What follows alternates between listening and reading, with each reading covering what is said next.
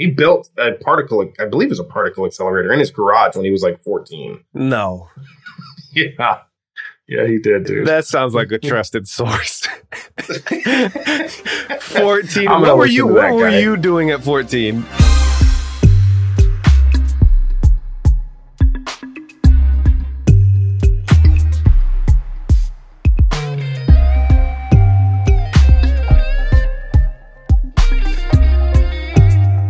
Welcome back. Here we are. It's been a while. I took some time off, had a baby. All is well so far. Hopefully we keep that streak alive.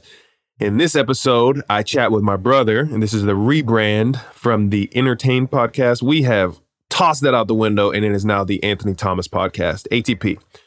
In this episode, my brother Ryan and I, we cover everything from parenting failures, pilot life, then some of his travel hacks, depressive states from injury. We talk about outer space, aliens, and there is a bit of a riddle or a very, very challenging topic in here if you're into that sort of thing in astrophysics, where I take a shot at solving an unsolved mystery of the universe, particularly as it pertains to Earth and our views from here.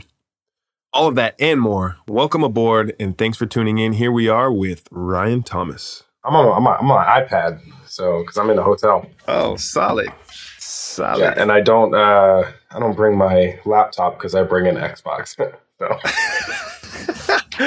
Brilliant, man. Bro, I've been getting that on Battlefield all morning. The proper pilot's life. Hey, man. You know, I mean, some people, they get into hood rat shit. They run around with the rest of the flight crew and all that. And yeah, that's not me, man. That's not me at all. I dig that.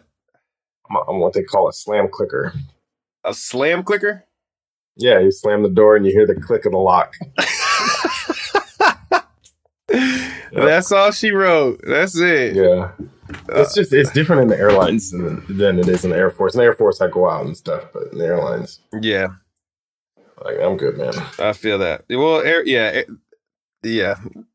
I feel like your typical crew in the airline versus your crew in the Air Force, vastly different interests.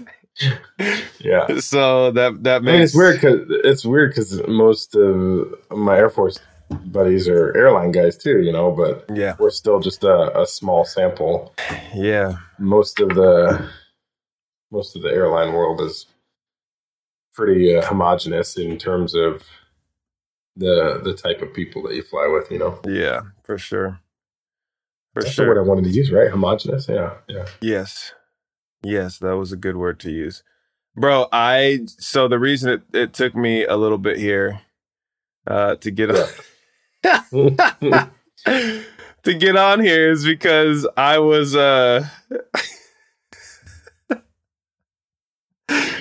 this brand sent me this box, right? Like they sent me this box of stuff. It's a black owned brand, and they hit me up a while ago and they were like, "Hey, we're reaching out to black golfers for like an appreciation month thing. We want to send you out this box of goodies." It's basically like, you know, like beard care and things like this, right?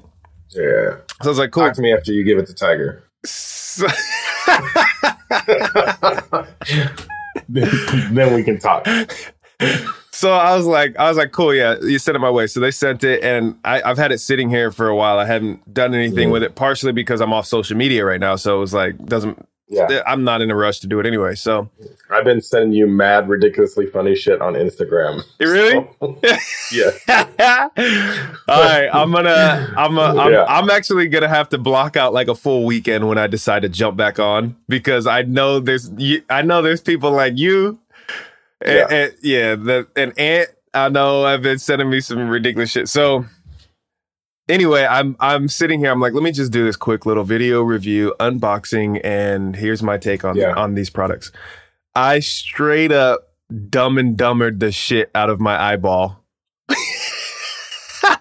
with beard spray. Let me see if I can get to the moment. I haven't even played this back for myself yet. I'm gonna play it back right now. Look at this shit. And I had the Osmo following me. Let me see if I can. Here, let me move the mic so you can still hear the audio too. All day silky softness. This is what I need right here.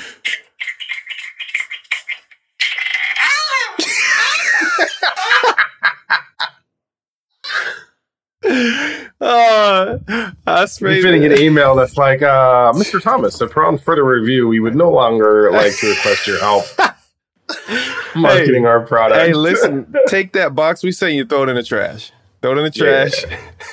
Do us a favor. If you see another black dude out there golfing, just give it to him. We don't even care if he's on social media. Just we don't want you to be seen with it. Spot on. Yeah. So, all right, bro, check this out. What's up? This is a special episode for a couple reasons. One, I have been thinking about this for a while because I haven't recorded an episode of this podcast in months. Cool.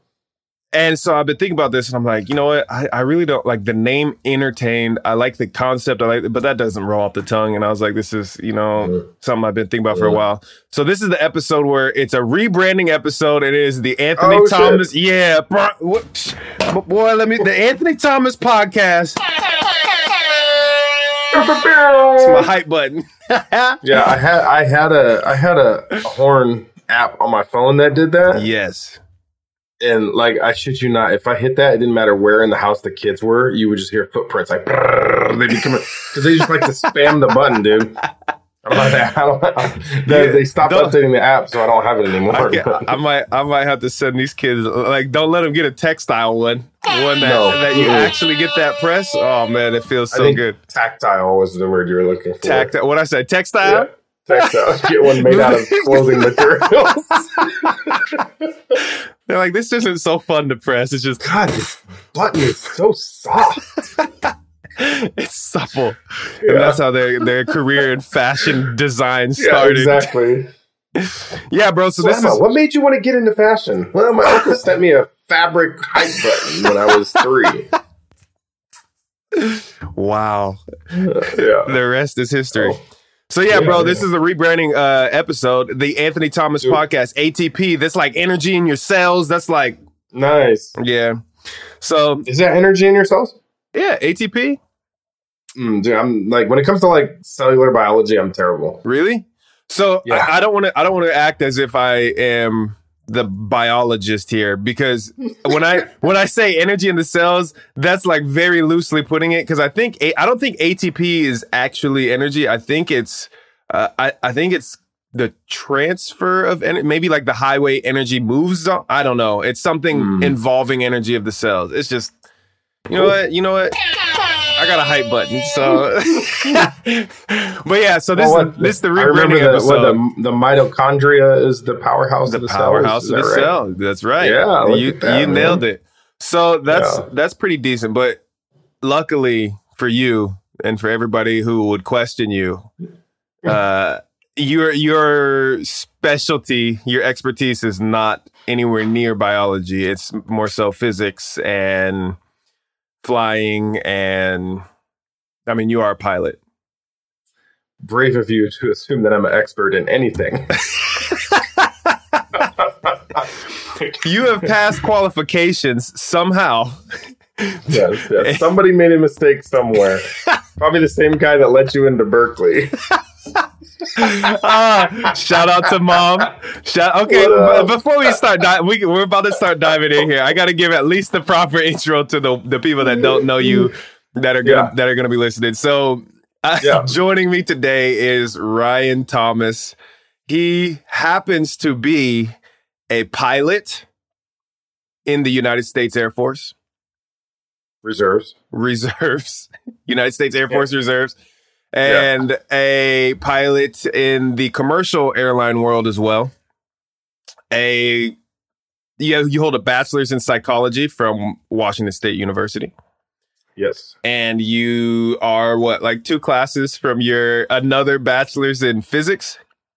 Yes. This 3. 3 classes. Like 1 semester, yeah. Yeah, 1 semester away. Okay, so you It's worth noting that I've been 1 semester away for 3 years now.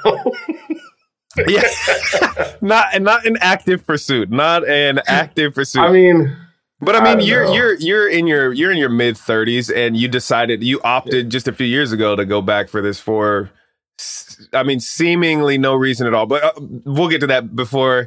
Let's finish your epic intro. You are also the middle brother. I'm the youngest. Yes. You are the middle. You're 5 years older than I am. So growing up, we had a lot of wonderful times and a lot of fantastic fights. You and I specifically, pretty much daily, if not daily, many times a week for years. We fought. Yeah. And then that reminds me of just something on something I saw on IG today. It said having siblings is so weird. You spend the first 15 years of your lives fighting, and one day you wake up and you're like, this motherfucker's all right. And that's like the story of our lives. You were like, me and Billy didn't beef nearly as much as you and I did.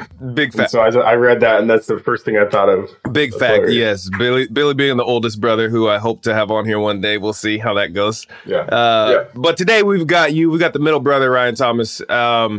What am I missing from your intro that you'd like to add? No. Let me read this. Or my title. I texted you asking what title would you like me to share on the podcast? Yeah. And this is your response for your official title, Ryan Thomas the pilot. Ryan Thomas, high-speed pressurized aluminum tubing operator. That's correct. And human.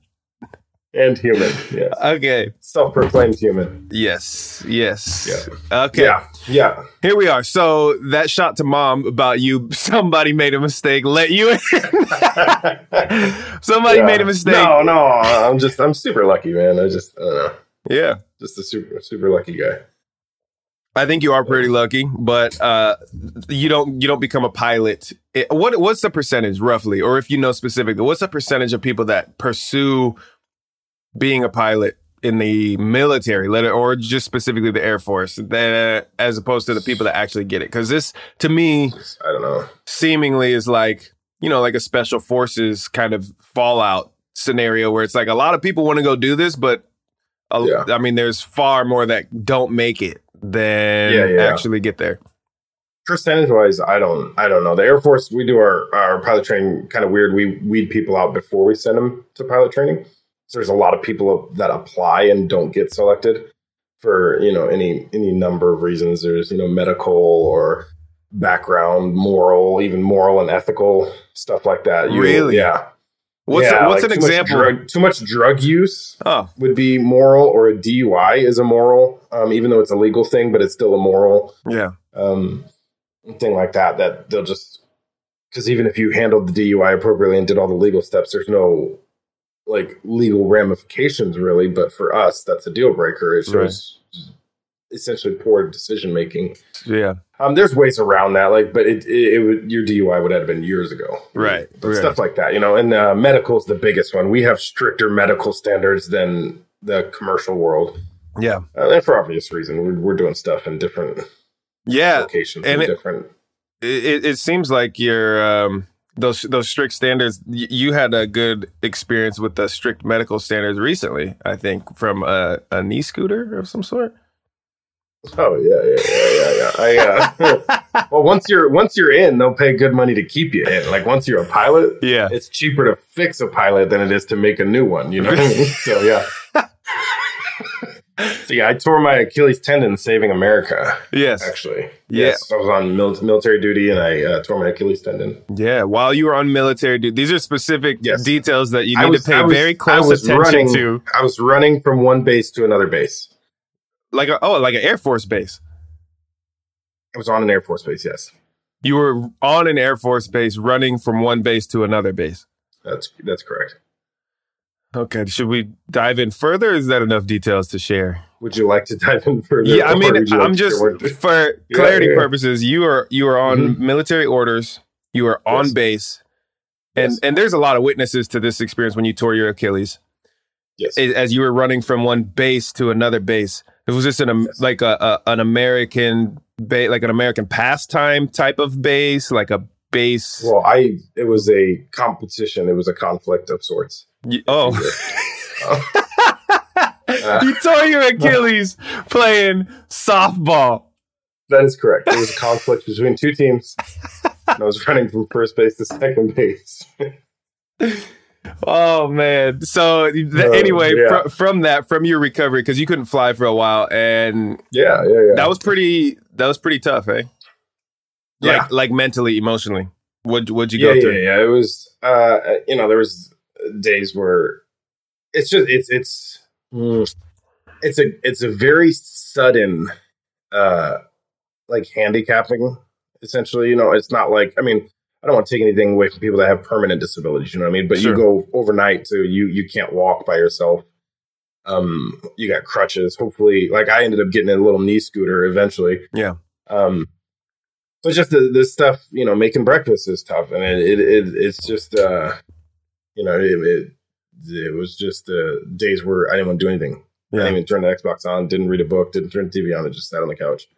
And this, this is also you having 2 children under the age of 7. Yeah.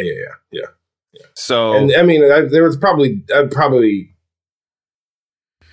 had some. It was just hard times, man. Just sitting there and but my wife's a saint. She had to be a saint to marry me. Yes. So she was, but she's, I mean, exactly what you want in a partner. I mean, she was my rock when I needed it. So, yeah. And she didn't complain once the whole time. So not a single time. If I ever have enough money, I'll take her on a really nice trip somewhere. Which actually, that probably was part of the depressive state for this injury, right? Because you're on a pursuit to climb the ladder in the commercial airline world, which is climbing your financial ladder and everything like that. So this, and you need more hours and everything like that to do it. So this is a big setback for what you were projecting for, timing wise and all that stuff. So it's November 30th right now, and I'm you're not supposed to do that because this is going to be released later. So I'm just talking about what time it is while we're recording this. So as we're recording, that's what I mean. Yeah, no, you don't want the people to know because they think it's instant. Like we recorded it that day. It's live, like a radio. Well, that's silly. It's like I'm just playing. No, but yeah. So I'll be done with my airline training sometime in the next couple of weeks. Right, coming back to work. This was all supposed to happen in June. I was supposed to come back to work. And from June to November, that's, 5 months. That's potentially like 400 hours. Damn. Yeah. You know what I mean? So but it is what it is, que será, será. So. But you're back to flying. Yeah. You made it through. What's one thing if you could attribute your making it through, let's say this, like a depressive chapter, what is one thing that you would say most people could do or that you found useful, even if it isn't, relative to most people, it's something that you were like, yeah, this actually, whether it was a mindset thing, actual activity, or what is something that you found helpful on the days that you found really rough that kind of helped you through? We bought a house in July. Mm-hmm. So that was 2.5 months after the surgery or something like that. Mm-hmm. 2.5 months. And that kept me busy, like actually having something to do. You know what I mean? My physical therapy was awesome. That was something to look forward to. Nice. But it was also tough and discouraging. Like, because I couldn't do a one-legged tippy toe, a one-legged heel race. I couldn't do that. And that's just frustrating. There was a long time there where I couldn't even do it 50-50. Like I couldn't put 50% of my weight, so that's, and physical therapy is just a reminder of that because that's the stuff they're trying to work on. And so you're doing that in physical therapy. So there were days where I just didn't want to go, but when we got our house and I had something to actually do every day, a target to work for, getting the house set up and stuff like that, that helped a ton. Right. So are you like almost a purpose? Yeah. I guess. So you're recommending people, if they find themselves in a similar situation, just buy a house? Buy a house. Yep. Hands down. Just buy a house. That's all you got to do to get through. Yeah, that's all you got to do. No, that's solid. Have a purpose. Have like some. Yeah. And it seems like that's either a purpose or even would you substitute project? Like. Yeah. Like something a long-term project on. that you can't finish in a day. You can't finish in a week. It's something that it's just like you chip away at. Yeah. So like before we had bought the house, the days where I bought stuff for the dirt bike or stuff like that, where I was out there actually working on something.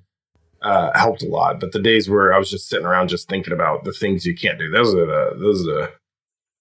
the tough days. Yeah, got you. Like I said, a lot of people have it a lot worse. I at least had light at the end of the tunnel, knowing that at some point I'd be good again. You know, it's not like I lost my leg or something like that. Yeah, for sure. For sure. Yeah, that has a whole different set of challenges that you've got to work through and everything like that, which is also very, very doable. And I know I know this for many facts. And this is another shameless plug for High Fives Foundation, which that's where I got this lovely mug. You can see my high fives, Ohana.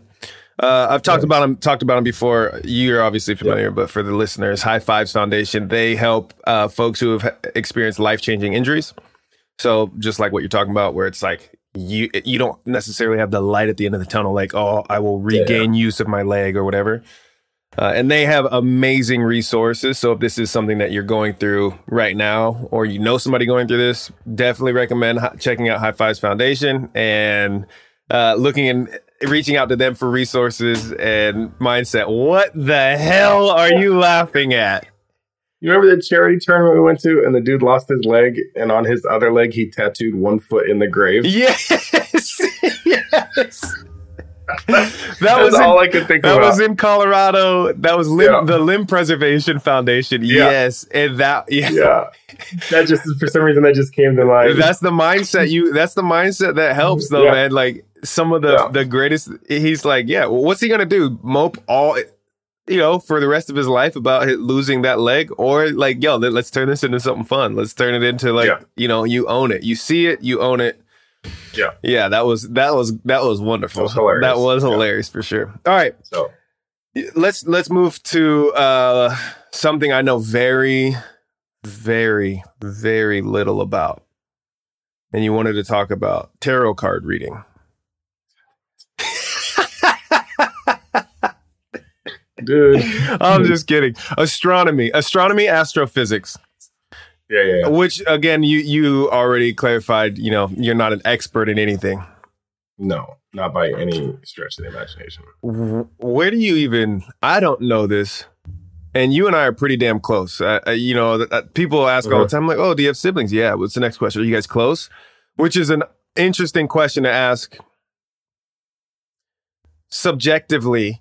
Right, looking at just the family we grew up in and everything, like subjectively, it's like, of course we're close. Like, why would you even ask that? Yeah. But then you look objectively at the world and you're like, holy shit, it makes sense why people ask that question, right? Yeah. I have no idea where your fascination with astronomy and astrophysics originates. Can you shed some light on that for me specifically? It was Dad. Remember that old telescope he used to have? Yes, the old with the wooden legs and yes. It was just the long, skinny one, right? Yeah, it was that as a kid, looking at that. Looking at stars and stuff. Bro, and I still remember. You remember when we got to see Halley's Comet? I think it was in 94, wasn't it? Yeah. Is that Halley's Comet or Hale-Bopp? I don't know. I think Halley's Comet comes around every 75 years. I don't know. This is where we need that, the assistant right offside that's just looking stuff up for us while we continue like talking. Googling stuff. Yeah. I don't know. It might have been Hale-Bopp. I think it was Hale-Bopp. Yeah. I do remember that, though. Yeah. That was dope. Okay. So, so I recall this. I recall telescope and those experiences and things like that. Yeah. So, that stuff, when I was young, got me into it. And then, remember when we had the pool in the backyard? I used to lay out on that deck and just look at the stars. Yeah. And, for as much time as I've spent looking at the stars, I know a shamefully small amount of constellations. Shame. Yeah. There's 88 constellations out there, and I know maybe 10. Ladies and gentlemen, welcome to your tour of the astro world. We're going to start today's tour with the dippers, the Big Dipper and the Little Dipper. Who can point these out for me? Yeah. If you look right there, there's the Big Dipper. Over there is Orion, and that concludes our tour. But there's 86 more. 88. 86 more. Yeah, 80, right? yeah. My bad. Quick math. Yeah. quick maths. Yeah. Okay, so this is still so. Yeah, that. I mean, you spent a lot of time looking at stars. You spent time up, on the pool deck. Man, that pool, we used to have so much fun in that thing. That was epic. It was dope. We had a pool. Super dope. I mean, we grew up in the Northwest where pools weren't the most common thing. And this was, you're, what was it, like 4 foot above the ground pool? Like, yeah, probably. Man. 3.5, 4 feet. Yeah. And then we helped build that deck up to that. Pops was always building decks and greenhouses, always doing woodwork, our yard work. That was Dad's thing. Like, hey, look at this new thing we got. Let's build a deck. Let's build shit around it. Like, hold on now. They got a perfectly good ladder that comes with this thing that we can climb in and out of. But we used to send it off that deck too. You remember? Mm-hmm. Flips. Yep. Yeah, flip it off the deck, and they'd be so pissed. Yeah. Okay. Good times. So you're looking at stars. I mean, this is one of those fascinating arenas where, people, it's like, oh, 2 kids grow up with an alcoholic dad. One of them grows up and becomes an alcoholic. The other one grows up and becomes incredibly successful, hating alcoholism, all that shit, right? Yeah. This is kind of that scenario. We both grew up. There were times where Pops would be out like, yeah, look at the stars and all that stuff. I definitely enjoy the sky. I enjoy the stars and all this stuff, but I am nowhere near as fascinated as you are. Where does this come from? Where? You spent a lot of time. What were you thinking? What was going on in your head? It's just the vastness of it. There's no way for us to like conceptualize how vast the space is. The human brain just can't do it. We can't wrap our heads around space. Right. You know what I mean? Just that in general.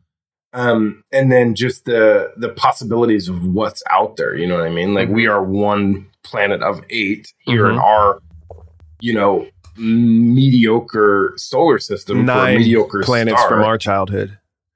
Yeah, I have a shirt that says when I was your age, Pluto was a planet. Yeah.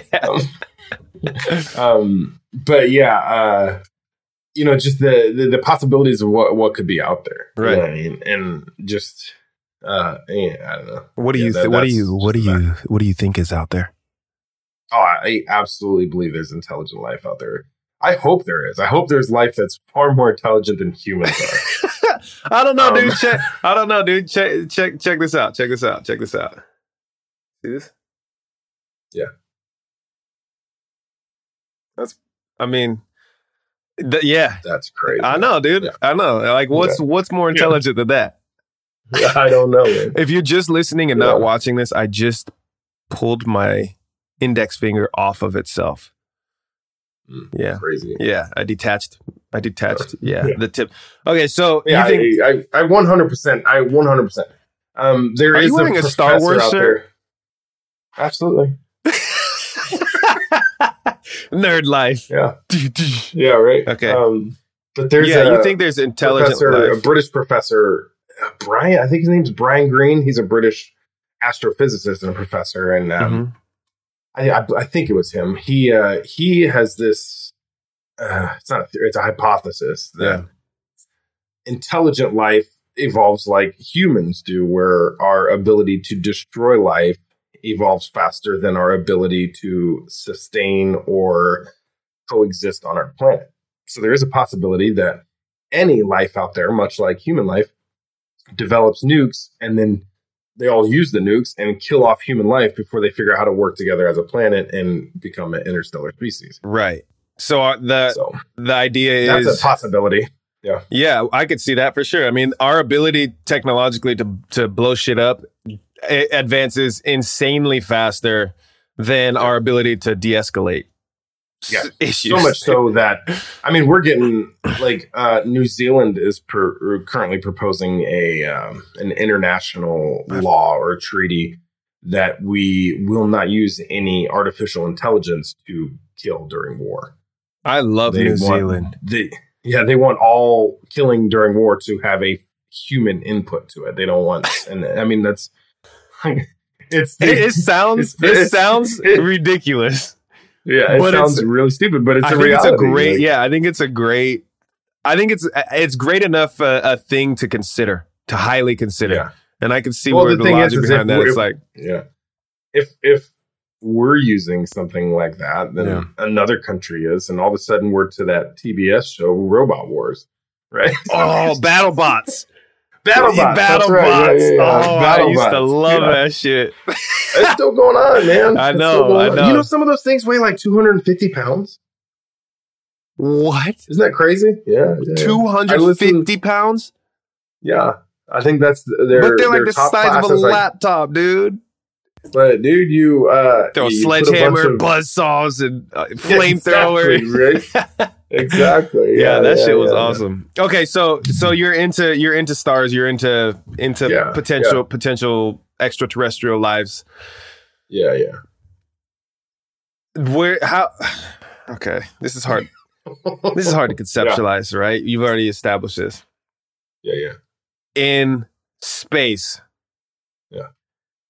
I mean, in our little solar system of 8 planets, Yeah. we're the only one known to be hosting proper, I guess, conscious life. Because there's been, other organisms found on Mars. So, right?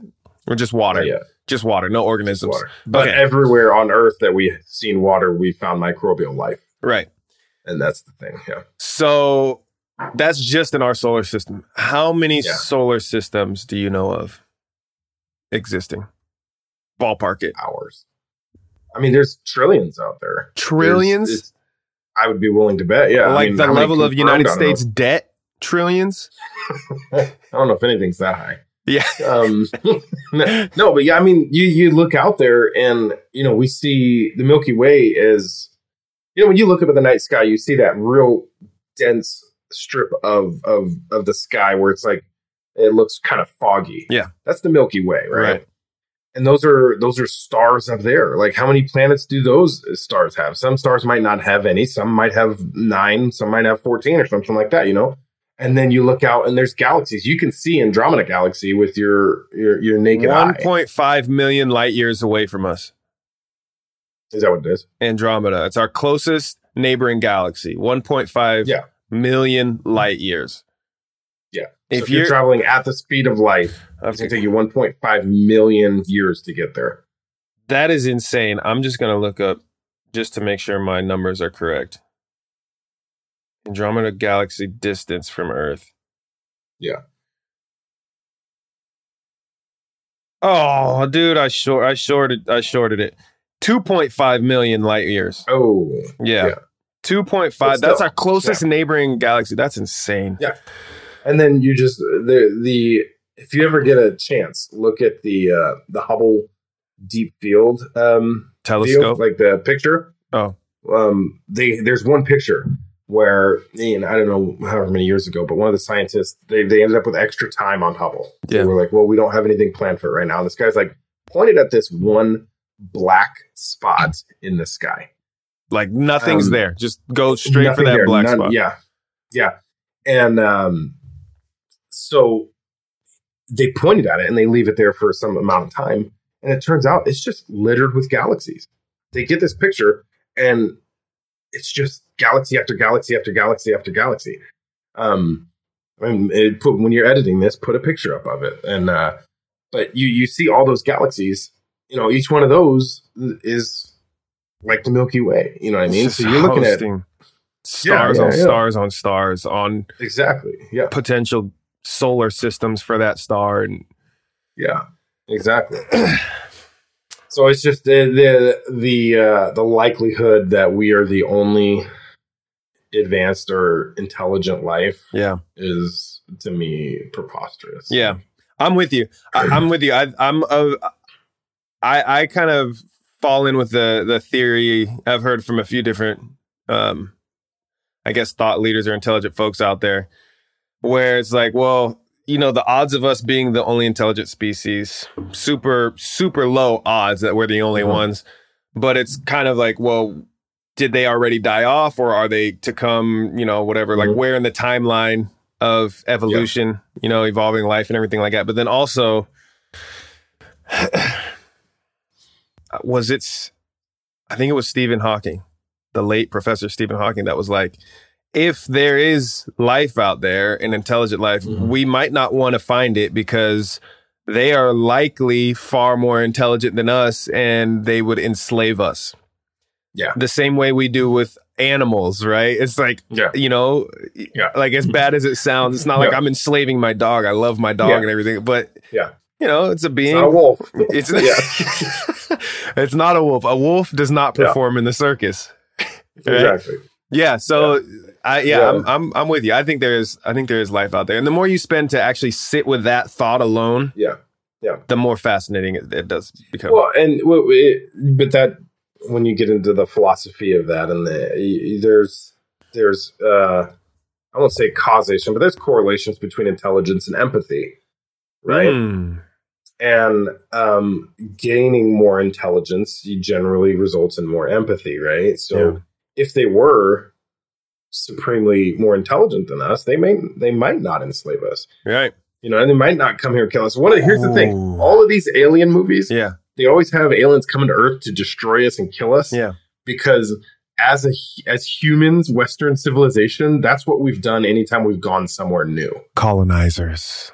Exactly. Dead serious. Yeah. Like, when the Pilgrims came over, they up until the mid 1800s, they were just slaughtering Native Americans. Yes. Same thing happened with the Spanish and the Mayans. Some would say that there is still a slaughter of Native Americans going on by way of different political, legal. Absolutely. Yeah. And so I think that's why everybody's brain goes to, oh man, if there's aliens, like I have a hard time believing that, you know, who do we send to space? We send the scientists and the intelligent, we're not sending warriors out there to go and kill everything we find. You know what I mean? Yes. Unless we find oil there. Big fact. That's terrible. But no, you just think about that. To me, a spacefaring civilization would be beyond the necessity to enslave us. What the hell are we going to? They have spaceships that can travel interstellar space. They can travel millions of light years in the span of one of their lives. What are we going to do for them? Astrophage. Yeah, right? Oh, man, that's such a good book. Yes. What was the book? Project Hail Mary by Andy Weir. Dude, this was a fantastic book. If you like hard science fiction, this is an amazing book. And it's, you know, like in interstellar travel and things about, you know, what would it really be like?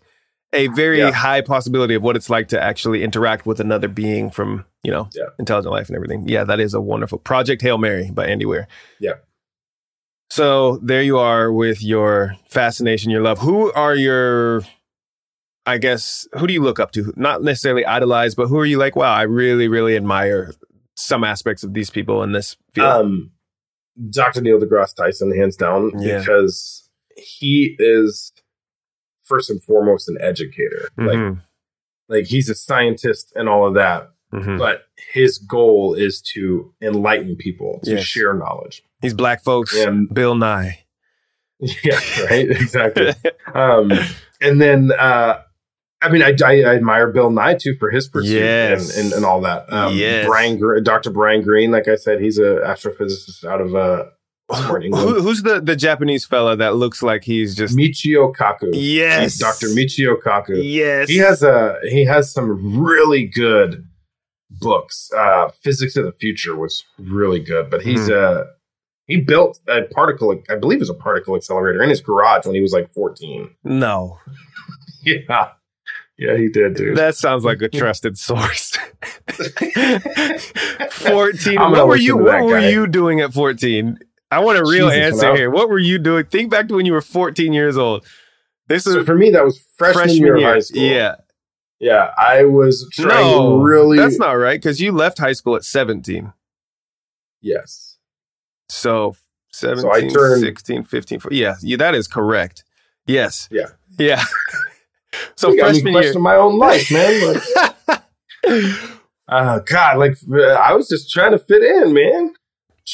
Trying to fit. So he was working hard to like advance his intellect. Yes, I was working hard to not have to do work. That I can absolutely confirm. Yeah, that's what I spent most of my time trying to figure out how to get out of assignments. Yes. This is true. Well, that's no particle accelerator, but I still have today. Yeah. So okay, so you love stars and everything like that. Astrophysics. This is where NDT comes in. You love this. Give us one of your favorite things, thoughts, experiences around astrophysics that you're like, man, this just fascinates me. Yeah, we talked about this once. It was on my porch in the townhouse.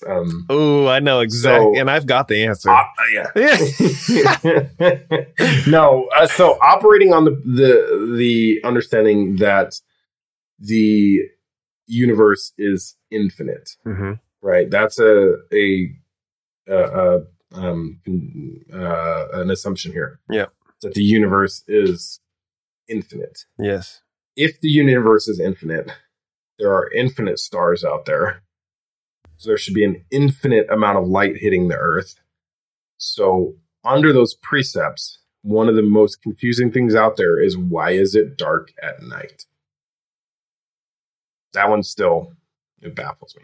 And then there's another one that... Hold on, give us a second here, would you? Yeah. Give us a second here. Yeah. If there's an infinite amount of stars and they're emitting an infinite amount of light, and they're infinitely directional to Earth? Omnidirectional. That's a good. But it would come toward. But it would come toward Earth from everywhere, from every single angle. There would be light coming towards Earth. There would be. Why is it dark at night? Yeah, and you have to operate on that assumption that the universe is infinite. Yes. That is the assumption, right? It's either infinite or it is constantly expanding. Are those necessarily the same thing? No, those are different. Right. So, we know the universe is expanding. Right. We know that. Right. We don't know that it is infinite. Right. So I just want to preface this by saying I failed chemistry twice. I failed chemistry twice. So, my man, yeah. So I recall when we were, when we were being taught. I don't want to say when we were learning, because we weren't necessarily learning. We were being taught. Yeah. That is a fact. Yes. About light, photons, light particles, and I'm going to ask you: does light die off eventually? Not in the sense of energy, because I know there's energy is not created, it's just transferred. But does light die off eventually? What do you mean die off? Like, you've got stars out there and they're emitting light. And at some point, at least to our visible eye, it's like our range on the spectrum of visible light. It's like, well, we're so far away that not enough particles have the energy to make it this far to where we would be able to see it. So it eventually would die off, right? I don't know that it's that they don't have the energy. It's just that the amount of light. Think of the surface. If you take a marble, right, and there's a certain amount of light coming off of that. So that you take one little circle on that. Yep. Now, as you expand that becomes less dense with photons. There's more space between each photon as it expands out. More space for the light to get there. Yes. Right. Yep. So, in this infinite dilemma, and I'm no astrophysicist here, but I've got an idea. But I've got an idea. I did stay at a Holiday Inn Express last night. Yes. So maybe we're so far from shit. I mean, our closest neighboring galaxy, 2.5 million light years away, Andromeda Galaxy.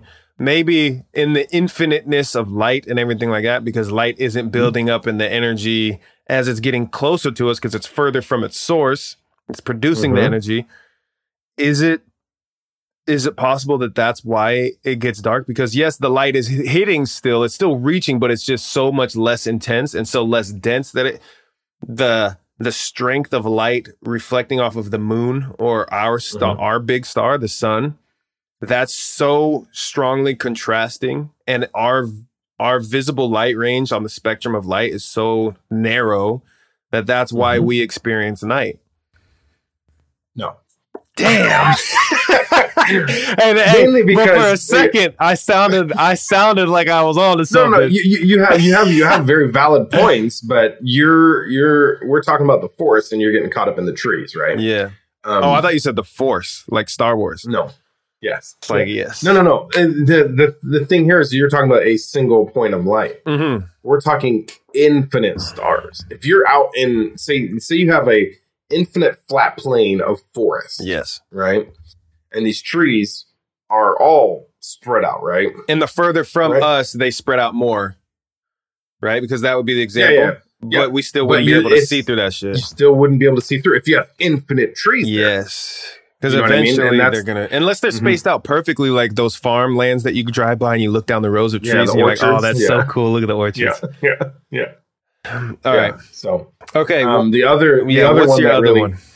Dude, this one, I would say probably at least every 2 to 3 years, I go through an existential crisis. Let me time you out real quick. If anybody listening to this has a theory as to why this is, why does it get dark? Why do we have night? Why does it get dark at night here? If you have a theory, please message me either on Instagram at Anthony Thomas 33 or just my website, anthonyjthomas.com. If you have a theory, even if it's absolutely ridiculous, please share. Okay. Here's there's other precepts that go with that too. Like the universe wouldn't be infinitely old because light takes amount of time to travel here, right? Mm-hmm. So we see light from, I think it's like 14.5 billion light years away. So that light is 14.5 billion years old, right? Right. If the universe, say, that's in this direction, 14.5 billion that year. Now, if the universe is 30 billion years old, right? Then then if it's 30 billion years old, we don't have all of that light yet, right? Right. Not 30, but if there's something 30 billion light years away, so that's 14.5 this way. If we go, another 14.5 in the same direction. Same direction, right. But the universe, that light wasn't created 14.5 billion years ago. Right. But it's 30 billion years away. We're still 14. Yeah. Or there's 15.5 billion years from getting that light. Would it ever reach us? I feel like this is an algebra problem. Would it ever? If you have a ship that's this far away, traveling at this speed, it'll reach us. Eventually. It'll reach us in another 15.5 billion years. Because we're not moving faster than the speed of light away from it. It's going to make up that ground. No. Okay. But the universe could potentially be expanding faster than the speed of light. Damn. Yeah. That makes Usain Bolt so much faster. Right. All right, what's the other one? What's the other one? After this, I want to move into another topic that we'll kind of wrap things up with. That cool. We'll dive into. But so what's the other thing that keeps you up at night around astrophysics? So, we are beings of 4 dimensions, right? There's up, down, left, right, forward, back, and time is a dimension. Mm-hmm. We can move freely about 3 of these dimensions. So, operating on the precept that a n-dimensional being can move freely in n-1 dimensions. Yes. So if you're in 5 dimensions, you can move freely about 4, right? Yes. If there's a fifth five-dimensional being, right? We don't know what we can't even contemplate a 5th dimension. Just like a stick figure couldn't contemplate 3 dimension, right? Yeah. Exactly. So there's a 5th dimensional being out there, and assume that they can move freely about our 4 dimensions, including time. Right? Including time. Mm-hmm. For time for them it could be let's over there. Let's go. Oh, let me go grab the mail real quick. Yeah. I'm just gonna go back in time. Yeah. And I exactly like that. And so this is all stemmed from the movie Interstellar, actually. Mm-hmm. And Anne Hathaway says something about this. It could be somewhere that they could go. The future could be a valley that they could go to. Right. There are implications to that, because if that's true, then the future is somewhere they can go. Right? Yes.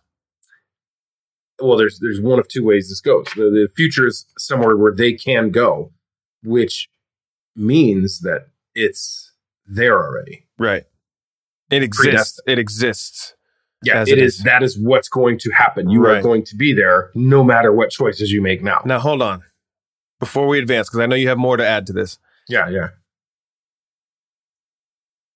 If that's the case, then the assumption is that they can influence this, right? Like when you move forward, you're influencing the air, you're influencing the molecules, right? So you're influencing that somehow. If this is the case, could it be something of the sort that's like, yeah, they can move that direction in that dimension, but like us, let's say, vertically, we can jump a certain amount, but we can't jump 10 feet high because of gravity, that gravitational force. Is there potentially a force that, yes, they can go in the past super far back, like we can lay down to the ground, whatever, and go with that, but they can only go a certain amount forward in that dimension of time. Yeah, but the problem with that ideology is that when you say we can only jump so high, physically, yes, as a person, but we can create things that can go anywhere. For sure. The Voyager 1 and Voyager 2 are past the heliosphere. They're leaving the solar system right now, Correct. So, and we could have put someone on there if we had the engineering skills for it. The physics we understand. It's the engineering that we have trouble with. And rightly so. It's a tough problem. But so there's that. It's not that we can jump only so high. Like we can go as far up as we want. Because we can propel ourselves with other... Even so, we can dig down as far as we want. It's just, it's engineering that's stopping. It's not physics, right? And so if they can go to the future, it's there. Yeah. Now, along with yours, if they can't go to the future, that would be the equivalent of someone saying, hey, man, yeah, you can go east, but only to Cincinnati. You got to wait till we build more east. Yeah. You know what I mean? That's it. That's all you get. And so those are the two ways that can go, unless this fifth dimension is like depth for a two-dimensional character, and it's maybe time is the one constant dimension that no being, regardless of your dimensionality, can traverse. I don't know. Yeah. This keeps me up probably a couple. I'm in no way qualified to answer this question. Yes. And it keeps me awake in bed. Yes. There is some fascinating possibilities thinking of this. Do you know of other, this sounds very, very elementary of me, which is I'm totally fine with. Do you know of other dimensions from, like, there's time, there's, obviously like spatial, the three-dimensional space and everything like this. What other dimensions might there be? I don't know.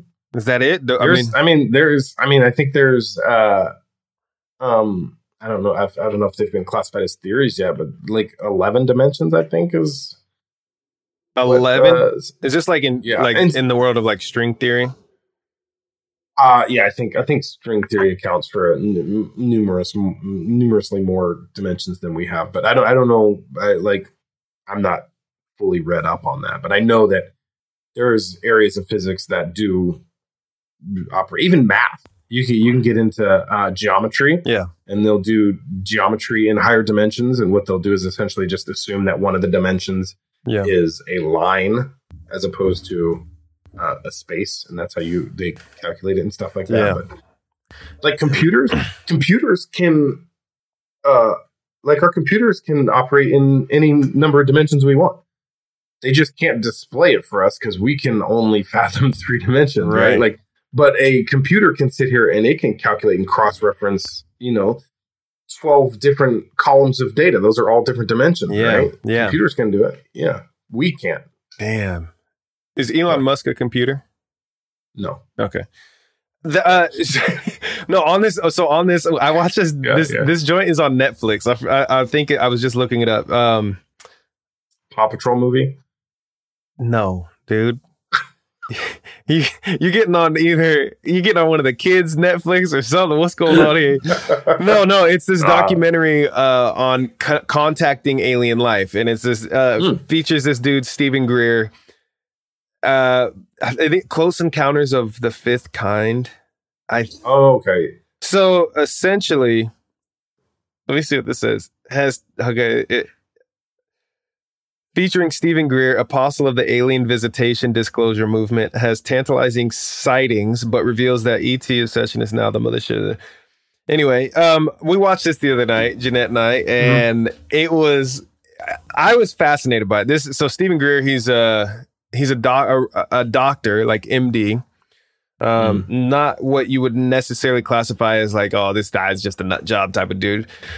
Yeah. But the whole thesis of this essentially is that we can actually contact alien life forms and we can summon them to us where we have interactions, right? And he like kind of lays out the different levels. And this documentary has some wildly believable information and insight from people who was like, oh, this person used to work on this project. And, that was like top secret, highly classified, all this stuff. Yeah. Basically what it is meditation. If you can meditate in a certain way, and you have to have the heart of like a welcoming, this is the part where it's kind of like, this is a little bit like hippie style, which, come on, our mother, like we vibe with the hippies, you know what I'm saying? Yeah. So it was basically like, you can actually summon them. So he'll have like retreat sort of things where he'll get people, they'll come together like 10, 15 people, they'll go take lawn chairs out, set up somewhere, and they just meditate together. They get into this meditative state, and then they summon, and they have sightings like video and all this stuff. They show the video in this documentary. Anyway, it was essentially not just meditation in a strong way, but it was also, you had to have a pure heart. And if you didn't have the pure heart of like, oh yeah, I really want it, then they wouldn't show up. And so they kind of break this down. It was pretty interesting documentary. Whether it's real or not, I don't know. There's stuff in there that's believable, and I think he has an app out there that's like, yeah, you can get with the community of people around the world that are doing this stuff. What this brought up, what you were just describing, and multidimensional and everything like this brought up, is like, what if that's a dimension that they can move is actually in the dimension, like, how people say, oh, well, imagine if you saw people like Shala How, if you saw people based on their heart. Yeah. Right. Would that be classified as a dimension that they can move? Or is that more of just a sense? Like you can see things, you can feel things, you can smell things. Yeah. They're like, they get a little spidey tingle, my spidey senses are tingling because this person has a pure intention of meeting and greeting and being kind and welcoming.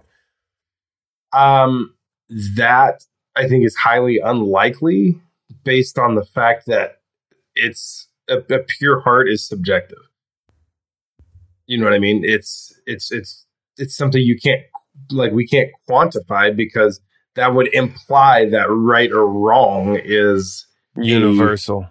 It's a universal thing. And I mean, even within Western civilization, right or wrong is subjective. And it's even more so when you go out of Western civilization into the rest of the world. Yeah. You look at indigenous tribes in Amazon with some of the stuff that they think is acceptable. We're like, holy shit, that's super weird, dude. Hey, Survive and they the think Tribe. The same about us.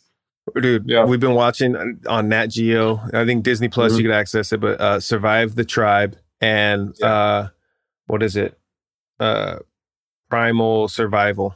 This dude, what's his name? Hayden Altell, I think, something like this. It's fascinating, and it's prime examples of exactly what you're talking about. It's, a lot of natives, different lands, different parts of the world, and they're just running around naked, shooting blow darts into monkeys, and eating monkeys, like where he's a nature lover so much, but he's also participating and he understands this circle of life for them. But it's like, man, you don't see people here going around just murking monkeys for food. I mean, granted, they're not a native animal to this part of the world, but except Harambe. Oh, dude, rest in peace. That's when the world started going to shit, when they killed this fucking girl. That's true. That is true. No, it was a bad omen. I think that the lack of scientific, empirical data for that. Like it's something that you can calculate and get, reproducible results is the problem there. Like I had this thought yesterday as I was thinking, like, what do we, what should we really dive into for the podcast? And I was thinking that one of the distinct differences between you and I is your fascination with things that are hard, black and white answers, right? So math, science, something specifically measurable and repeatable. So it's something that's like, I know that I could, here's the equation, you put these variables in, this is what you get every time. Yeah. Whereas my fascination in my pursuit of, of social sciences, personal development, things like this is and even golf, for example, right? It's like, I love these things because there's no black or white answer. Is somebody entering your hotel room? Hopefully not. If I get killed, you'll have evidence. Yeah, we're recording this for sure. Yeah. But I was thinking about it. I wouldn't say that I'm also very fascinated with interhuman relations. Like, I got a degree in psychology. I'm very fascinated with the human brain and how it works. I just think when it comes to interpersonal relationships, I have a very different look than most people. Yeah. Because I know that in every single, because that's most of the time what you end up doing is you look at conflict, right? Yeah. Even if it's internal or external. I do tend to look at things in a very matter-of-fact way. And the fact of the matter most of the time is that there is no right answer for those. Yeah. And that's not what people want to hear. People want to hear, hey, what's wrong with this? I'm like, well, he's wrong. You're right. Yeah. That's what they want to hear. And I'm just like, no, you guys are like, and so. Yeah. The math and science does interest me more because I can get to the black and white, and that's acceptable. Right. I don't have to justify it. Right. Yeah. And that's a good point. And you do have a very different perspective. To put it in the words of our nephew. Yeah. Uncle Ryan hates everybody. No. He said, he was giving a presentation about his family, and he said, I don't think my Uncle Ryan cares how anybody feels. He presented this to his high school class. Yeah. Which, and that's not the case. Like, it's not that I don't care how you feel, but that's not my biggest concern. My biggest concern is ensuring that the correct information is there. Right. Which I admire about you. Yeah, feelings that's up to you. That's not I'm not in charge of your feelings. Yeah. I'm sorry. Now, I will try, if there's something that I know is going to hurt somebody's feelings, I will try and do it in a gentle way that's more acceptable. I'm not going to go out there and blatantly hurt people's feelings, but if you ask me a question, you better want the answer. The honest, that's that's when I learned this a few years ago, because that's honesty and truth are something that I highly value as well. It's like one of my core values as well. Yeah.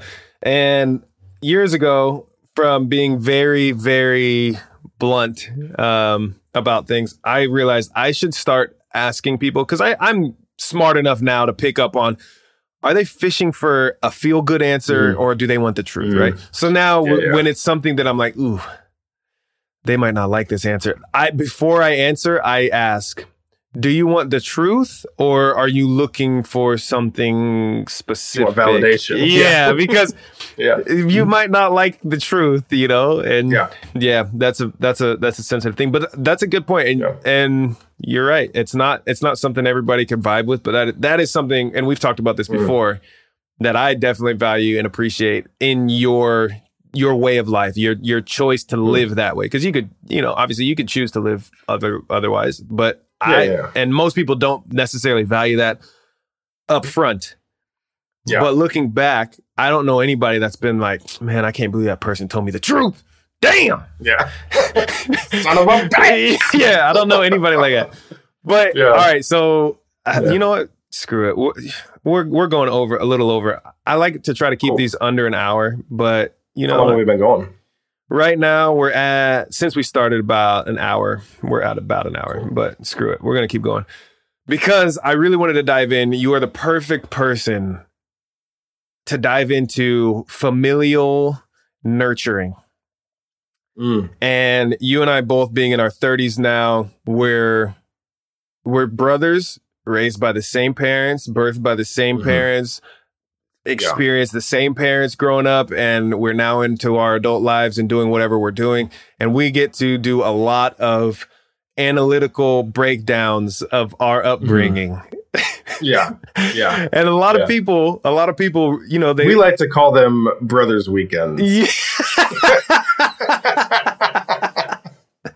Yes, we do. Yeah. So this is one of the things that again, to the question that we talked about earlier, where people are like, oh, do you have siblings? Yes, I do. Are you guys close? And that for a long time, a good number of years, it confused me as to why that would be a question. The second question, are you close? Because you, me, and Billy, the three of us have always been close. We've fought physically, we fought verbally, we fought emotionally. That one time I very insensitively, that though comically in my mind, I etched in your leather chair. Yeah, your big penis. A big... Your favorite lounger chair with a lot of memories attached to it. That was so insensitive of me. It was hilarious in my mind, but looking back, I'm like, damn, dude, that was not cool. Yeah. We've had all sorts of experiences together, and not everybody has a close relationship. And I think that either not a close relationship or the ability to see things in a way that you, I think, have a wonderful ability to see things and offer a subjective opinion as well as the most objective one could be about certain things. So this is why I think there's value in how we can analyze, like, well, how we were raised was like this and what it means, especially with your psychology background, everything like that. So I wanted to chat about, obviously, the nature versus nurture. This is specifically 100% all on nurture. Okay. The way you are brought up. How do you navigate, and how have you navigated looking back at your childhood and your upbringing and realizing a lot of things where you're just like, damn, I wish they did this differently. I wish my parents wouldn't have done this, or they would have done that. How do you navigate this in a healthy way? You know, that changed about 6.5 years ago when I had Isaac. Well, when Kristen had Isaac. I didn't have Isaac. Kristen did all the work. Your son. Yeah. Mm-hmm. But it changed all. Before that, I would get caught up in, God, you know, I wish they would have done this different. I wish they would have done that different. And after having Isaac and being a parent, and looking back at all this stuff again, like you say, as objectively as possible. I mean, it's impossible for a person to look at their own stuff objectively. Correct. Right? It's always going to be seen through my eyes. Right. But after, you know, learning and learning as I grow as a parent, I look back and I realize that mom and dad were doing the absolute best that they could. Yeah. And the things that I have beef with and wish that they would have done different, they might feel the same way. Yeah. They very well could. You know what I mean? But that's actually been voiced. I know for a fact we've heard it from both mom and dad. Like, damn, you know. Yeah. One of the big things. Go ahead. That's just part of parenthood. You know, like I tell Isaac sometimes, when I'm wrong, I will go to Isaac and be like, "Look, dude, I'm sorry, I was wrong."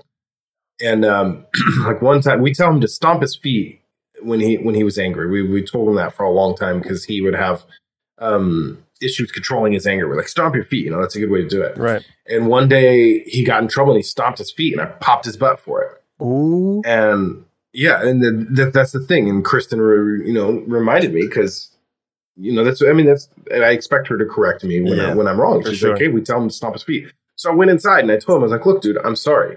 Like, I was upset too. I was angry at the way you behaved, but I didn't control my anger either. Yeah. And we tell you to stomp your feet, and I spanked you and you shouldn't have. And so I've told him before, I'm like, dude, I'm learning too. Like, this is my first time being a dad. So what happened after that? Yeah. After that apology. So since I popped his butt for that, I let him pop my butt. Because I was wrong. What a great. I mean, I want to set an example that when you're wrong, you say you're wrong and you try and rectify it, you know? Right. So just, you know, the way I've dealt with that has gotten it's been a lot easier after having kids. Yeah. Just because I'm making mistakes. I'm sure he's going to look back and find lots of things that he didn't like that I did, you know. But I know I'm trying my damnedest to be a good dad, and so I think having kids kind of put that into perspective, and it helped me see things from mom and dad's standpoint. I mean, not to mention that they didn't really have a good foundation of what good parenting is. What do you mean? To start with. Yeah, right. What do you mean? Yeah. mean? So when you look at it through that lens, they did a phenomenal job. Yeah. You know what I mean? They did an absolutely amazing job raising us. Yeah. And I mean, I have my gripes and all that, but you know, I'm a pilot. You know, we say all the time, pilots aren't happy unless they're complaining. That's just how it goes, right? Oh, big fact. Yeah. So this raises a couple questions. Yeah. Think back to pre-Isaac. Yeah. Were you viewing the shortcomings in your mind, the things that you wish were done differently from them parenting us before you had Isaac? Were you viewing these in a way that you thought they could have done better at that time and they just chose not to? That's to say that they were equipped to perform a better job as a parent in those times that they did the things you wish they didn't. And they just chose a different route. Is that how you were viewing them? And then that changed as you became a dad? Because you're like, damn, like I'm trying my best and I still can't get it right sometimes, you know? So you have to go in and apologize because you do mess up and you know all these things. No, I don't think it was necessarily like, oh, they could have done this instead. Yeah. It was never that I wish they would have taken this other option. Yeah. It was always, I wish they wouldn't have done this. Right. You know what I mean? It's much like people that bring up a problem, but they don't have a solution for it. I hate that. Right? I hate that shit. You shouldn't. Because not everybody that is equipped to identify a problem is equipped to solve the problem. Yes. You have to know there is a problem before you can solve it. And you wanting to be a businessman and whatnot, that should be good for you. Because if someone brings up a problem, you don't necessarily want them to fix it because they're going to fix it the way they want to fix it. Yeah. You want to find an expert to fix that problem, right? Yes. So people bringing up problems without a solution, and you're not the only person that hates it. There's so many people that are like, well, if you don't have a solution, don't say anything. That's stupid. I agree with that. And that's not where I was going with it. To clarify, the thing that I hate about it, it's not that they don't have the solution or a solution. The thing that I really, it just irks me is when you have a complaint and you don't have an idea of doing it differently. Now, let's say that different thing, that idea, I come to you with a complaint and I say, Ryan, my house, it frustrates me, dude, because there's dirt all over the floor and it just pisses me off. You know, it's like dirt from outside. There's mud and everything like that. Yeah. And you go, cool, like, what do you suggest? And I say, I don't know. And you go, well, like, what's an idea that's different from how things are right now? And I go, maybe there should be a bucket that is like a tray filled with mud on the inside of my place so that when you come in, you just step in mud. And now the whole place is covered with even more mud. And it's like, that's something different than what's going on now. That's an idea that's very clearly worse in the outcome, but it's an idea of something different, right? So what pisses me off is when people have complaints, and it's like, okay, well, do you have any ideas to do it differently? And they're like, no. It's like, you can think of something different than how it is right now. Remove one variable, add another variable, whatever it is. That's what pisses me off. It's not knowing the right answer. It's not having the solution. It's not any of that. It's just, hey, if you have a complaint, participate in the exploration of finding a solution.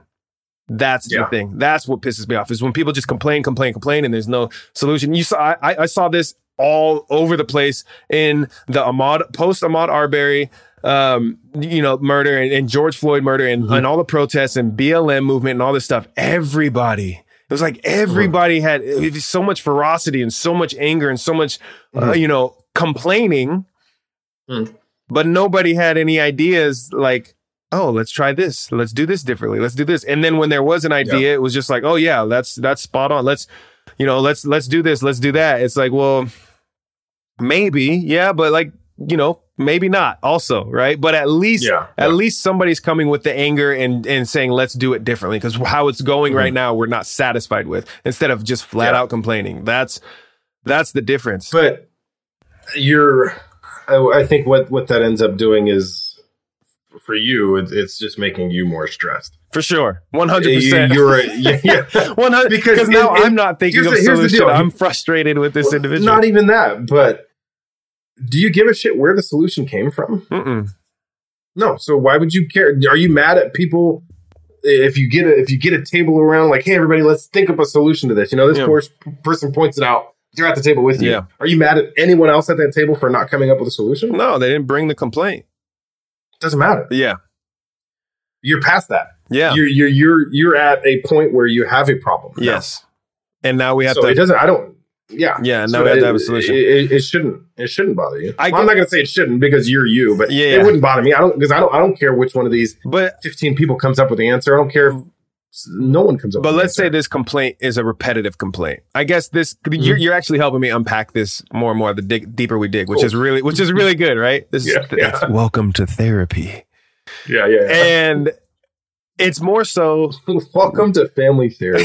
Two very unqualified, highly unqualified siblings.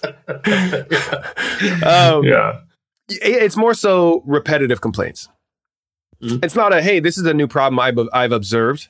It's not that. Mm-hmm. It's like, yeah, this is,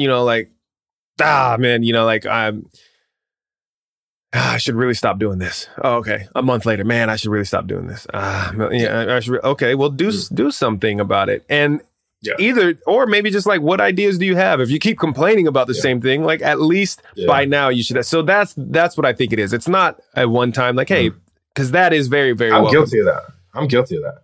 Because most people are. I am too, and I can tell you one right now. I'll tell you this. Tomorrow is the day that I'm going to start working out again. Yeah. And son of a bitch, every morning I wake up, it's today. Oh shit! Yeah, it's never tomorrow. It's not tomorrow. So it is today. Hey, no, straight up, my focus that I've been complaining about is this is a cue of why it's so frustrating to me, is because I do it. I've been so frustrated with my lack of discipline, and last night I was like, all right, this is it. I'm waking up at 6:45 a.m. and I'm going to hit my workout and all this stuff, right?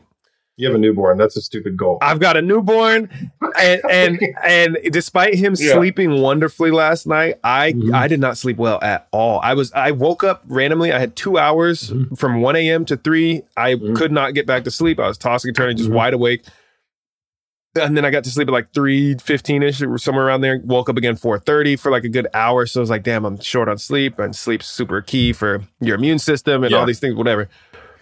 The long story short, I had a million excuses, but I got up and went and worked out at 9. Supposed to get up 6:45. I got up and got after it at 9 a.m. And it's like, dude, that is not discipline.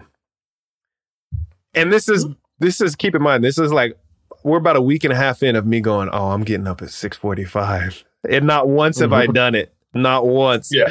So it's like, but I'm at least chipping away. The good thing is, chipping away and trying, okay, try this, set this up, set all your gear up, set this, and it is getting What's so special better. about 6:45?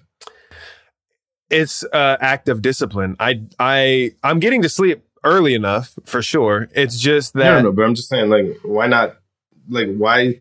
If you have this goal that you keep setting and you keep failing it, why not change your goal to get the same outcome? Yeah. Why not set your goal to work out at 9 every morning? Oh, I see what you're saying. It was because this is before newborn is up and active and everything, so I can actually get the workout and get like business stuff done without neglecting my family. Like right now they're in the other room and luckily Jeanette is, more than happy and loves our little dude. And she's like, of course I'll kick it with him and everything while we're podcasting and all this stuff. Yeah. But I still, as you are, very similar. You want to be there. You want to be present. So for me, it's it means getting up early or staying up later. And I know that pillow talk time, the wind down time together. That's some of our, and especially Jeanette's favorite time. That's where we laugh a ton. We get to recap the day. We decompress a lot. That is more meaningful if I have to take one of those bookends away. The morning one where we're just kind of laying in bed and the slow wake up, take that one away because it's not as meaningful. It's not as important. It's not as, impactful. So that's why. The evening wind down, like after the kids go to sleep, that's Kristen and I. That's our time. Yeah. That's where we watch our shows. That's where we sit and chat, have a drink. Yeah. More nights than not, I'll have a little bit of Costco popcorn. Oh, do you season that joint? Throw a little mesquite, did you bring it? I take it on the road with me, dude. I love it. You know, we're popcorn fanatics. Fact for those of you out there that travel, if you take the little ice bucket that's in hotel rooms, put that little plastic bag in there, it's almost a perfect amount for one bag of popcorn. But you want to make sure that you let the popcorn cool down for a little bit after it's cooked before you put it in. Bro, it's going to melt that bag. You know the kernels melt that bag. I know you've had the kernels melt the bag, but you don't want to eat the kernels anyways. Okay. It's like a filter. First of all, do not eat it wrapped in plastic. Okay, let me ask you this, because that's a good breakdown on looking back at family and everything like that, and parenting, and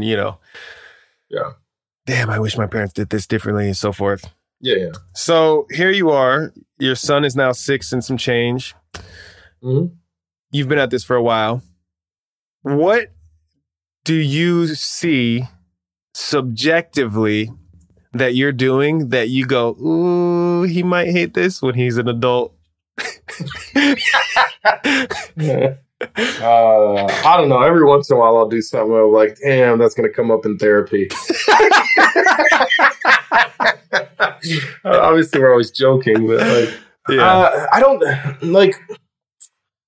A hard one for me is the parent-teacher relationship, right? Like he is much like me. He wants to be a class clown, wants to be a funny kid at school. And mom and dad, when we were growing up, were always on the side of the teacher. That was their thing. And I think that's what they told us. Always? Like 100% of the time? Yes. Yeah. 100% of the time. Hated that. And the thing is honestly, looking back objectively, had something gone wrong in school. Yeah. With the teacher, and the teacher messed up, mom and dad would have called them out. Right? Yeah, for sure. But 100% of the problems I had in school were my fault. But that's something that I didn't feel supported. I didn't, and I think it was just more about how they. I don't think it was the way they treated it, is the way they presented it more than anything. And I think they were doing the right thing, because you want your kid to behave in school. Yeah. And so we deal with the same with Isaac, and he wants to be the class clown like me. And I tell him, like, look, dude, I had a lot of trouble. Yeah. And I that's something I struggle with him is to let him know that I am on Isaac's side. Yeah. And I want you to pay attention, because this is what's best for Isaac. It's not that I'm taking the teacher's side. Yeah. But can't you just tell him? So, yeah, because 6-year-olds are super rational. So this is this is I think this is an important distinction, and it might be helpful for some people. I know it would be helpful for me to hear at some phase of my life, where it's hard, especially when you bring in another being into your responsibility circle. But it's hard, even on your own, to feel confident in the decisions you're making when you actually have the foresight to see, like, ooh, this is what this might lead to down the road. This might come up in therapy. Yeah. But like this scenario, right? What are the options here? Let's say it's 100% either to the teachers or to your children. And it's like, okay, well, it's a game of odds now. More likely, teachers don't feel like conjuring up some bullshit thing to call parents and say, hey, your kid, that's very unlikely. Teachers want to get out and go drink their night away and all that stuff, right? It's a strong assumption, but I'll go with it. Well, I'm your teacher specifically, yours. My teachers, the ones that had to deal with your ass all day. So it's like, okay, are the odds that my child is wrong more of the time and they're responsible for this phone call from the teacher or whatever? Or is it more likely the teacher is tripping? And this is, K through 12. that this is occurring. Not, I mean, sure, there's probably going to be a one-off, maybe a 2 teachers that really are just shitbags, because just like anywhere else, there's not everybody in the role or in that field is great. Yeah. So what do you do? Okay, well, we could err on the side and say, hey, teacher's always right. And then those couple times where my kid was actually right and the teacher's, wrong in this, man, that might come up in therapy later. That's gonna be tough. Yeah. But what's the alternative, right? Yeah. That you bank with the kid being right, and now the kid's like, oh, I can get away with everything. I can do anything, and I can just lie to my parents and I'll do whatever I want, and then they're gonna come to my rescue. So I will say this though, one of my personal methodologies with dealing with young kids, because he's 6, I'm not dealing with teenagers or anything yet, but just 6 and below I can speak on, and their idea of what actually happened is the truth to them. They are very self-centered. Yes. And no matter what actually happened, the way they felt, just like anytime there's a conflict, we have feelings. Yes. Right. And you can go back on it later and look and say, okay, I might have been a little overreacting. A lot of times they're overreacting, but to them, that's their truth. Right. So I try and judge him and his actions based on what his truth is, because that's how I can hold him accountable. It's not going to do me any good to sit here and hold him accountable for something that he thinks did not happen. Yeah. You know what I mean? Yeah. Then we're into the, it's like, Kristen's calling me. No, you better not. Not in the middle of a podcast. Hey. Oh, now you answer. Me and Anthony are podcasting right now. Oh, okay. Tell me that. Well, I was going to text, but I was podcasting. Yeah. Okay, bye. Hi, Kristen. I'll call you. Oh, she can't hear me because I'm near AirPods.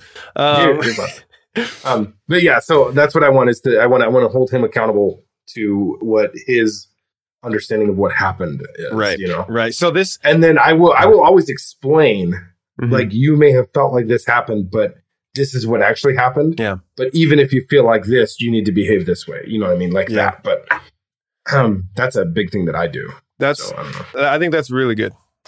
There's a couple good nuggets here for parents that you've dropped in this session that's really good. And poor Isaac, man, wants to be a class clown. Got a dad who was a class clown, and Dude, this is my fault. This is karma. Like the universe has a balance sheet. Yeah. I'm a firm believer in that. And like what was it? Oh, so Isaac and Emma have been fighting a lot lately. And maybe I don't know, maybe it was Thanksgiving I was talking to Dad. And I was just telling him, he's like, how the kids doing? I was like, man, they're fighting a lot. And I was like, and I need to apologize for how much we fought. Because dude, it's the worst thing in the world when you see both your kids fight. You know what I mean? I believe it. Yeah, I won't say it's the worst thing in the world. And I mean, I would take their fighting over another Holocaust. But that's good. That's good. That's on behalf of the entire population of the world. That's a good thing. Yeah. That's what I'm saying. So it's not the worst thing in the world, but it's really bad feeling. It's terrible as a parent to see your kids just bicker and fight nonstop. It sucks. Yeah. Okay. So we're going to wrap this up, but I want to recap a few things that I thought were really, really valuable here. One, apologize to your children. Absolutely. Admit when you are wrong. And especially if you have a partner, this is something I think that a lot of couples, a lot of relationships have a hard time with because of ego, right? We all have it. Being able to correct each other. I literally yesterday with the newborn, although I guess he's not a newborn. He's over 2 months now, but he's still a newborn. Yeah, still a newborn. So I'm caring for him in this moment, giving Jeanette a break. And I was just my patience, because I was in the middle of doing other stuff, taking care of all this, whatever. And then he so inconveniently started crying. No, it was How dare you? Yesterday he had a rough day, and it's literally in over 2 months. There's only been 2 days we've had where we could not figure out how to soothe or anything. It was just a random thing, and it happens, right? It's a baby. So my patience was very short. Like it was like I was trying to, I tried everything, ran through the whole gamut, my whole algorithm of here's how to soothe him. It didn't work. And I'm just like, I was like, you know, kind of had like one of those moments. And then Jeanette like saw it, and we're pretty good at this where it's like, oh, okay, you need a break. Like, let me take him, that sort of thing. And then like, boom, finished my stuff. And I was like, damn, that was so short on patience of me. That is not at all the parent I want to be. So I went in the other room, and I mean, we had a heart to heart. Not really, because he doesn't really. It was like heart to But I literally went down and I apologized. Like, hey, dude, I'm so sorry. And he doesn't speak yet. 2 months old. So I was like, look, man, I'm so sorry. That was poor patience on my part, and you did not deserve the huffing and puffing that I gave you. You know, I gave him a little apology and a little kiss. Yeah. That's a very important thing. And I'm trying to establish that now as I see, and, you know, I think of the stories that you shared and stuff, because to be completely honest, that's not something we got. Myself, Billy, right? We didn't get those apologies. It was just like, that's, you know, did the damn thing, and that was it. And just scramble it. Just scramble it, you know, to raise us and shit. And so that's a key thing. Apologize to your children. If you have kids, or if you're watching children, anything, apologize. That's a good trait to give people, is to say, hey, I was wrong about this. And then you move forward and, you know, you clear that up. Yeah. And that's to add to that is if you don't want to raise someone that thinks that someone else is never wrong, regardless of who it is. You don't want them to think their uncle's never wrong. You don't want them to think their dad's never wrong, because one day what's going to happen is they're going to realize that person's wrong. Yeah. And it's going to be rough. Yes. You know what I mean?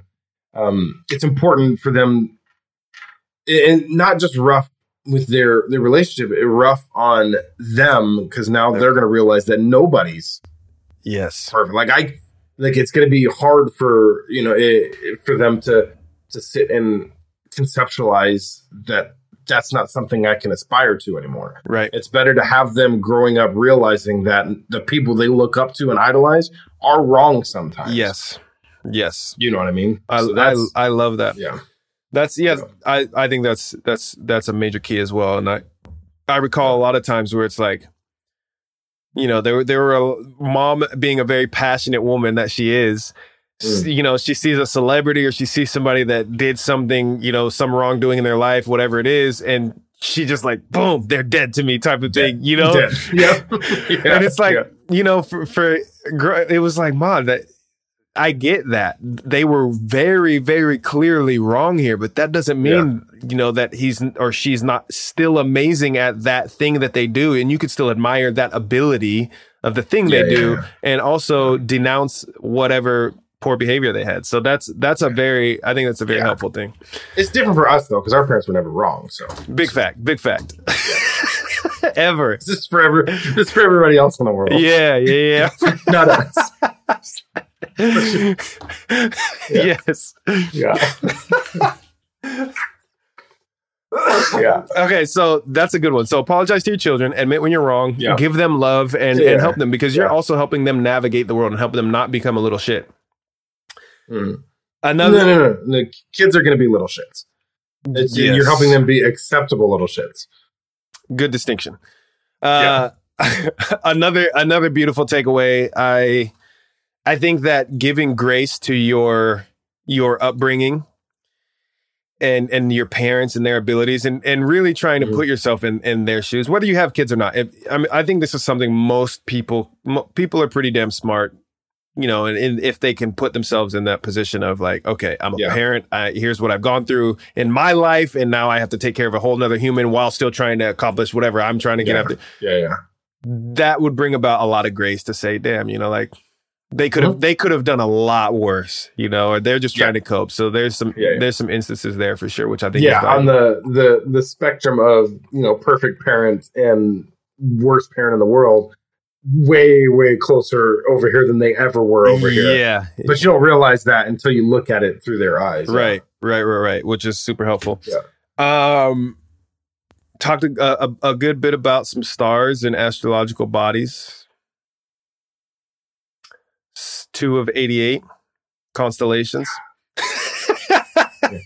Well, there's Ursa Major and Ursa Minor and Cassiopeia Scorpio's up there, and And all right, yeah. So those are some good things. Cassiopeia or Cassiopeia? Cassiopeia. No, you put the emphasis on the wrong syllable. Cassiopeia. Cassiopeia. Cassiopeia. So those are some good things. Chat about some good idolized persons. Neil deGrasse Tyson, who I love him as well. You've been diving into his Star Talk Radio as well. That's a good podcast. Good listen. Yeah. Rounding this out, bro. What is listen, people, if you guys could do this, it would make the world a better place for everybody. What is a little something that you could toss out that everybody could either take or just give us a nice little pilot story that everybody could leave their day laughing? I don't know about pilot stories, but I tell people all the time, I'm like, look, everybody's dealing with their own shit. Just try not to be a dick.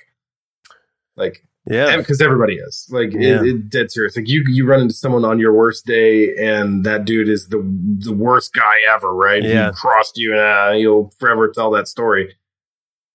But you never think about when you're that guy in someone else's story. Yeah, you are the villain in someone's story. There was a podcast. I did an episode about this. You are the villain in somebody's story, and that's a prime example, bro. And that's okay. Mm-hmm. Like, it's okay. You don't, I don't need everybody to like me. I don't want everybody to like me. Yeah. That's not the way the world works. And just, if you can just try and be a good person, just don't be a dick to people. Yeah. And if someone crosses you, maybe they're having a bad day. Yeah. Right. And maybe this is where you put the same advice with dealing with raising your children, and you just apologize. Hey, dude, I'm having a shitty day. I've had that happen where somebody was treating me like, I was like, this mother.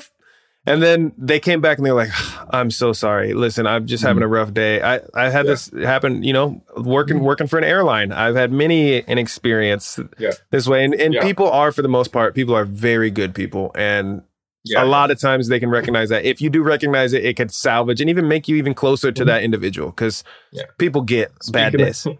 Yeah. Speaking of airline, I'm going to tell a story about my buddy. This isn't me, but my buddy. A guy I know. He flies for the same airline. Yeah. There's a maintenance problem. They have to deplane. They've already boarded and they have to deplane. So he goes and he grabs the phone and he's talking to everybody and he's like, hey, super sorry. There's a maintenance problem. We want to make sure everything's as safe as possible before we go airborne. So we're going to have to ask everybody to get off the plane and we'll let maintenance take a look at it and all that. So as they're leaving, he's like, I'm so sorry. Saying sorry to everybody. And this lady stops and just digs into him. This is bullshit. Da, da, da, da, da, da. He's like, ma'am, I'm super sorry. She's like, you're not sorry. You guys like this stuff. Da, da, da, da, da, da. And he's like, ma'am, I'm going to tell you the same thing my marriage counselor told my ex-wife. You can't tell me how I feel. So now you need to leave the plane so we can get it fixed. So there's your funny story for the day. That is gold. That is. I'm going to tell you the same thing my marriage counselor told my ex-wife. You can't tell me how I feel. That's good. All right. Ryan Thomas, thank you, my brother, for joining the newly branded Anthony Thomas podcast. Yes, indeed. Dude, this was a good ass time. And just do it again, man. I am happily down to do it again. All right. Yeah, I'll have a lot of time in hotels. So. Hotel life of a pilot. What up? It's so glamorous. I get to sit around in my Nautica pajamas and my Star Wars shirt and play Xbox all over the world. Yeah. What's it like traveling the world? It's great, man. All the hotels really close to the airports are really dope. Some of them have breakfast. The places you'll see. Yeah. All right. Thank you all so very much for tuning in. Thank you for joining on this chat with my brother and I, Ryan. Special thank you for helping me bring back the podcast, bring it back to life after the hiatus. And I'm always looking to improve, to grow. So that takes feedback from you. If you're listening to this, whatever you feel, whatever you like, whatever you dislike, things you hope to hear, let me know. You can find me on my website at anthonyjthomas.com or message me on Instagram, AnthonyThomas33. I've got some wonderful episodes coming up. I hope you like this one. That's it for now. Much love to you. Peace.